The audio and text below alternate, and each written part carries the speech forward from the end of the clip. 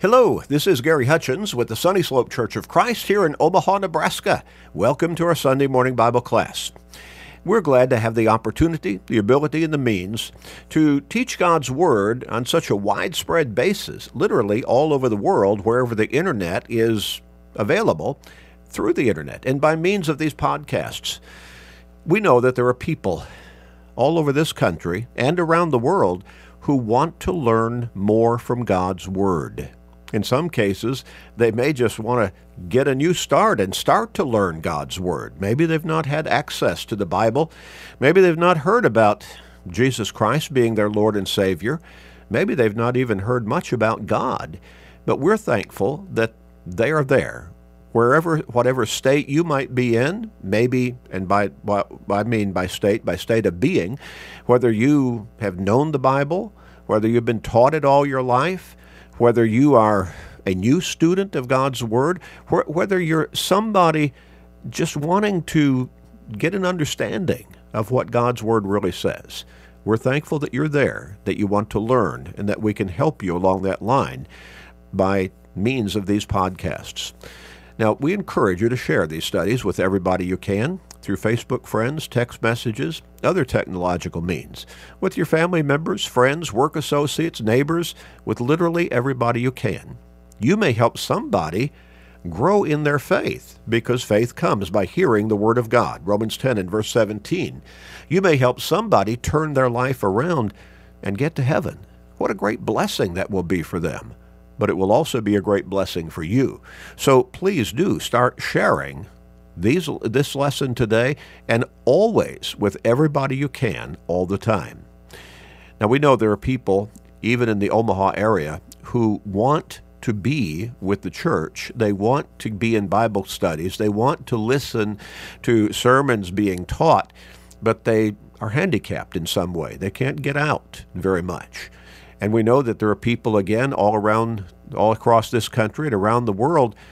They can't be with us in person because they live in another area, but they want to learn. And so these podcasts can help you, wherever you might be, learn God's Word and learn what He wants you to do with His life. We also encourage you to go to our website at churchofchrist.com and tell everybody else to do the same, churchofchrist.com, and click on the podcast button and sign up for our podcasting. Now, accessing all of the resource materials that are available on our website at churchofchrist.com, it's all free. When you sign up for our podcasting, that's free. It always will be free. We're not after your wallet. We want to help as many people as we can get to heaven. And when you sign up for our podcasting, you will automatically receive our Sunday morning Bible class, our Wednesday night Bible class, all of our sermons, a daily radio program called Search the Scriptures, and it does exactly that, digs deep into God's Word, and yet explains it in a way that's easy to understand and that makes sense for our daily lives. But you'll also receive a Monday through Sunday, a 7-day-a-week Bible class, only about 13 minutes each day. So we can fit that into our busy schedules almost all the time, called Today's Bible Class. Keeps us in God's Word, keeps us focused on our relationship with God and upon our soul's salvation. Now again, all of that is free and always will be free. So tell everybody you can and take advantage of it yourself. We want to get back into our study, but I'm going to take a break because of the time of year that it is. Not going to go back into the book of Deuteronomy, that particular study that we've been in for some time now, actually going through the first 5 books of the Old Testament, those that we understand Moses to have primarily been the penman of, but of course all of that being God's Word, and that first 5 books being called the Pentateuch, the first 5 books of the Old Testament. Well, we're going to take a little break today. This is the beginning of a new year. Now, we look at the beginning of a new year as a time for new beginnings, don't we? People, they start making all kinds of New Year's resolutions. They think, I'm gonna change something in my life that I really want to deal with. Maybe they're going to go on a diet. Maybe they're going to start going to the gym. Maybe they're going to start doing both. They're going to lose some weight, or maybe they're going to get more physically fit. Maybe they're going to look for a new job. Maybe they're going to try to improve their marriage relationship. Maybe this is the year that a husband and wife are going to try to have a baby. Well, all kinds of New Year's resolutions, all kinds. Most of those, I'd say by and large, probably the vast majority, they get started with maybe some real enthusiasm, but within a pretty short period of time, most of them kind of fall by the wayside, kind of peter out along the way, sometimes after just a couple of weeks.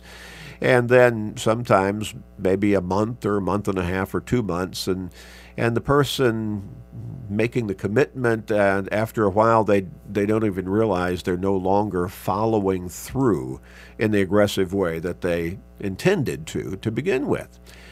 Well, but maybe some improvement has been made along the way, and that's a good thing. We look at this as a time for new beginnings. I like that concept. I like that idea. And so it gives us the opening to really try to make profound changes in our lives. Now, we could talk about the benefits of being more healthy and losing weight and becoming more physically fit. We could talk about the benefits of an improved outlook on our marriage relationship, or maybe trying to do better at our job, or maybe some people might say, I want to start a business this year. Whatever the resolution might be, we could talk about those things. But what I really want to focus upon is our spiritual life. This is really a prime time to refocus on your life from a spiritual perspective. That's the most important part of your life. I have taught for a great many years, in fact for decades, that the only thing that matters in life, in this world, is getting to heaven. Now, that doesn't mean loving our children doesn't matter, loving our spouse doesn't matter, doing a good job at work doesn't matter. I'm not saying that those things have no value whatsoever. But the point I'm trying to make, and I've been trying to make for, again, decades, is that if you accomplish the ultimate in all of those areas of your physical life, but you fail to get to heaven, you see, the only alternative to getting to heaven is going to hell. And that's eternal destruction forever and ever. If you fail to get to heaven, all that other stuff, it doesn't matter. You failed in life, basically, in the most profound way and to the most profound degree. If you don't get to heaven, you failed. So this is a time for a new beginning. If your life has not been properly focused on the spiritual side of your life, this is a time when you can stop, take that in view, and make the commitment to begin again. Jesus said in Luke chapter 19 and verse 10, the Son of Man, speaking of himself, the Son of Man has come to seek and to save that which was lost. We don't like to think of ourselves as being lost, do we? But outside of Christ, we are exactly that. We are lost spiritually. Again, and I know I quote Romans chapter 6 and verse 23 over and over and over and over and over again, but it needs to be burned into our brains. It shows both sides of the spectrum in life. The wages of sin is death. If you're living in disharmony with God's will, communicated to you through His Word, the Scriptures, the Bible, then you're living in sin. And the wages of sin is death. But the second half of that verse says, but the gift of God is eternal life in or through Jesus Christ our Lord. So there are the two choices, the two ultimate ends in life. The one is spiritual death, and that means you end up in eternal condemnation in hell, with all of its agonies, with all of its sorrows, with all of its suffering, separated from God for all of eternity. The other is you'll be with God and Christ and the Holy Spirit in the bliss and blessings and security of heaven for all of eternity. If you're not on that road, then this is a prime time for you to set your course for a new beginning. I'd like for us to read Luke chapter 5, beginning with verse 18. And here Jesus,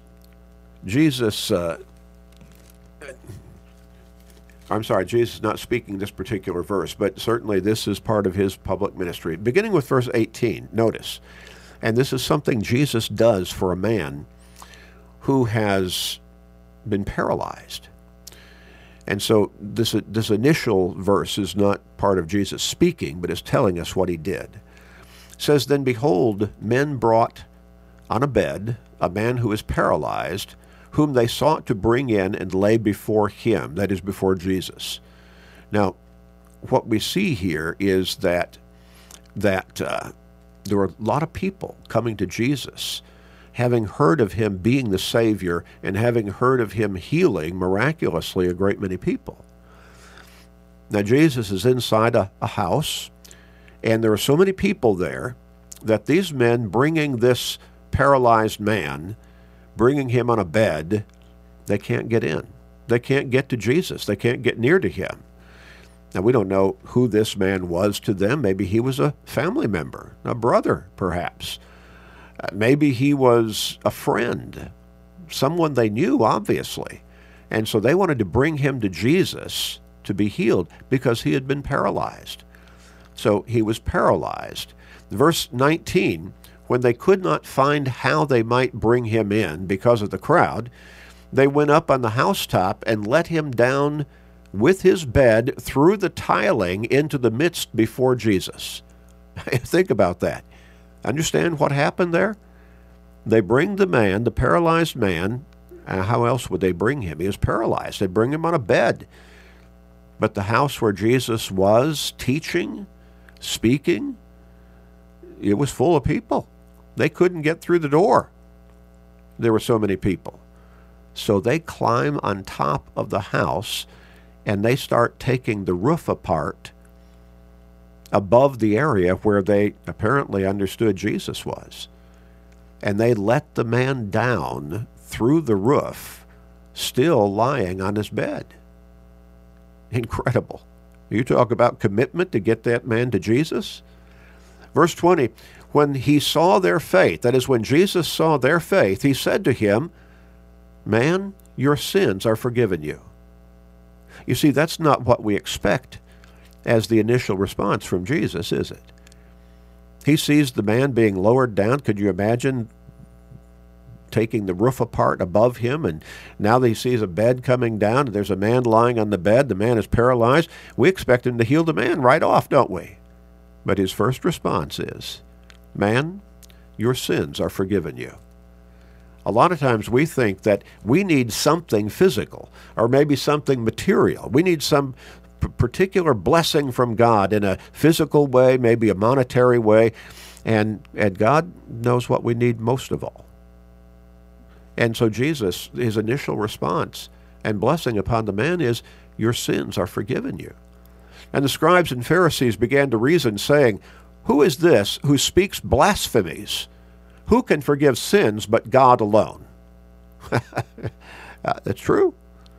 But you see, they did not understand, or maybe they just refused to believe, that they were standing before God the Son. When Jesus perceived their thoughts, he answered and said to them, "Why are you reasoning in your hearts? Which is easier to say, 'Your sins are forgiven you,' or to say, 'Rise up and walk'?"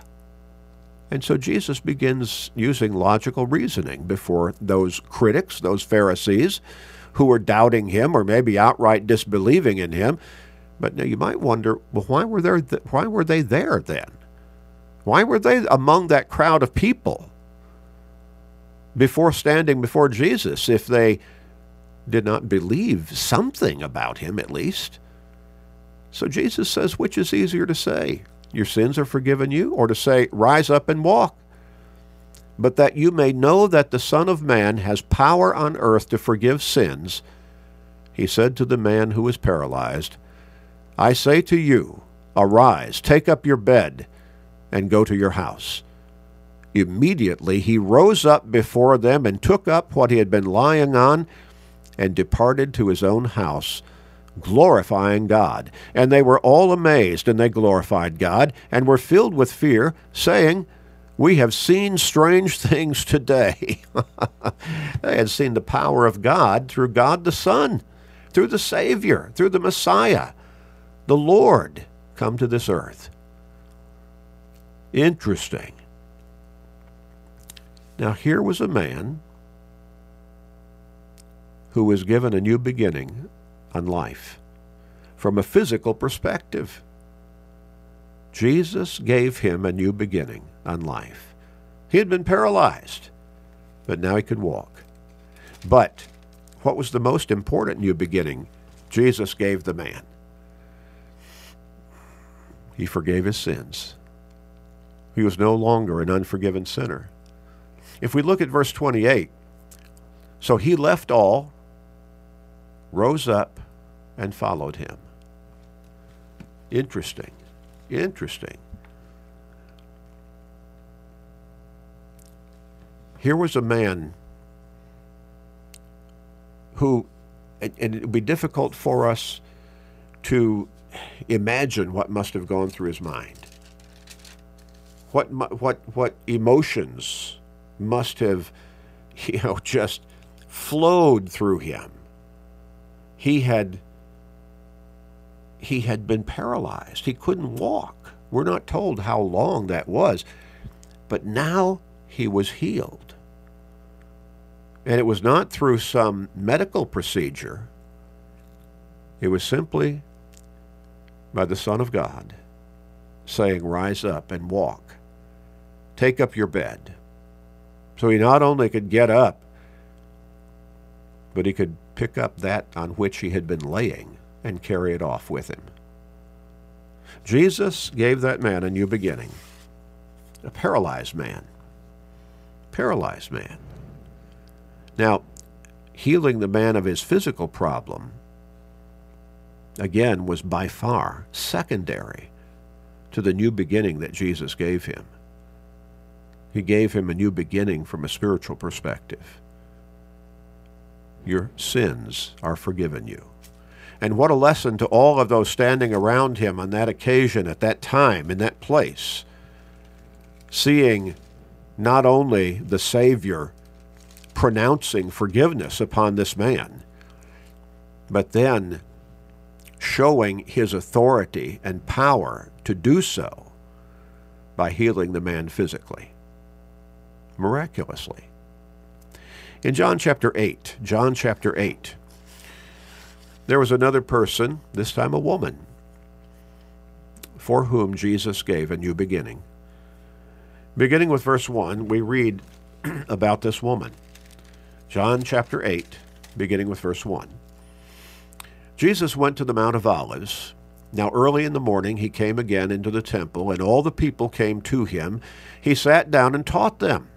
And that's primarily what Jesus came to do, to teach people the gospel, the message of salvation, sent from the throne room in heaven through the physical person of Jesus Christ while still being fully divine, God the Son. He came to bring that message of salvation, the gospel, to all of mankind, for all time. Remember what the Apostle Paul said in Romans chapter 1 and verse 16. I am not ashamed of the gospel of Christ, for it is the power of God to salvation for everyone who believes, for the Jew first and also for the Greek. So early in the morning he came again into the temple, and all the people came to him, and he sat down and taught them. Then the scribes and Pharisees brought to him a woman caught in adultery. And when they had set her in the midst, they said to him, Teacher, this woman was caught in adultery, in the very act. Now Moses in the law commanded us that such should be stoned. But what do you say?" And so that's going back to Deuteronomy chapter 17, verses 6 and 7. When it says they brought this woman, the Greek says literally, they dragged this woman before Jesus. And so they were challenging Jesus. If you are who you say you are, what about the law of Moses? What does it say? We caught this woman, or this woman was caught in the very act of adultery. And Moses' law says that she should be stoned. In other words, put to death by stoning. But what do you say? And so they were trying to catch Jesus. They were trying to trick him. This, they said, testing him that they might know, or that they might have something of which to accuse him. But Jesus stooped down and wrote on the ground with his finger as though he did not hear. He did not immediately rebuke them to their face, calling them cowards perhaps, calling them arrogant, presumptuous. But he bent down and just started writing with his finger in the dirt on the ground. Don't you wonder what he wrote? Wouldn't you like to know what he wrote with his finger on the ground on that occasion? But they continued asking him. He raised himself up and said to them, "He who is without sin among you, let him throw a stone at her first." Or another translation says, "Let him throw the first stone." Oh, you see, they were trying to catch Jesus. They were trying to trip him up. Do you believe the law of Moses? It says she should be stoned. And he acted as though he didn't even hear initially, just bent down, started writing with his finger on the dirt on the ground. And they kept questioning him, pressing him. And he finally rose up. I wonder if he had a stone in his hand, offering it to the first one who would take it. He said, "Whichever one of you is without sin, let him cast the first stone." You see, sometimes our accusatory posture in a given situation, pointing out the sin of somebody else or the wrongdoing or the failing or the weakness or whatever, we might be ignoring even worse in our own lives. I learned a long time ago, and it stuck with me, and I've used it as an illustration many times. Whenever you're pointing a finger at somebody else for what they have done, you need to stop and look. You've got 3 fingers pointing back at yourself. Is there something you need to do? So Jesus says, "Let him throw a stone at her first, whichever one of you is without sin." And again, he stooped down and wrote on the ground. He just went back, stooped back down, kept writing on the ground. Again, what was he writing? We're not told. Then those who heard it, being convicted by their conscience, and thank God for that conviction, being convicted by their conscience, went out one by one. In other words, they just started one by one walking away, beginning with the oldest even to the last. And Jesus was left alone, and the woman standing in the midst. Now think about that. Look at the change in posture. Look at the change in the setting. These men, we're not told how many, but they, again, the Greek literally says, dragged her before Jesus, challenged him. Are you going to follow the law of Moses here? She was caught in the very act of adultery. She should be stoned according to the law of Moses. What do you say? He didn't say anything initially. He just bent over and started writing on the ground. They kept pressing him. He rose up, and he suggested that whichever one among them was without sin, that he begin casting the first stone. Now, can you hear the silence in their response? The deafening silence. They just, one by one, started walking away. And all of a sudden, Jesus was left alone with the woman. Saw no one but the woman. He said to her, verse 10, "Woman, where are those accusers of yours? Has no one condemned you?" She said, "No one, Lord." And Jesus said to her, "Neither do I condemn you." Now, don't miss the point. Jesus did not excuse her sin, did not excuse her sinful lifestyle. He said, "Go and sin no more." It was time for her to have a new beginning in her life from a spiritual perspective. Then Jesus spoke to them again, saying, "I am the light of the world. He who follows me shall not walk in darkness," darkness personifying sinfulness, "but have the light of life." Eternal life being the prospect, the promise, the surety, because of their walking in righteousness before me and before God. Jesus gave the paralytic man a new beginning, restored his strength. He could walk. But first, he forgave his sins, and that was even more important. This woman, well, she was spared death by execution through the stoning that she could have received. But Jesus gave her a much more important new beginning. He forgave her sins and said, "Go and sin no more." Don't keep living the lifestyle you've been living in. Start a new beginning.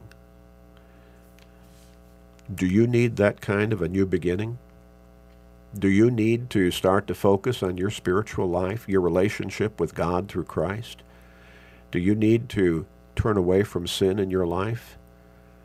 Do you need to become that faithful, righteous follower of God through Christ?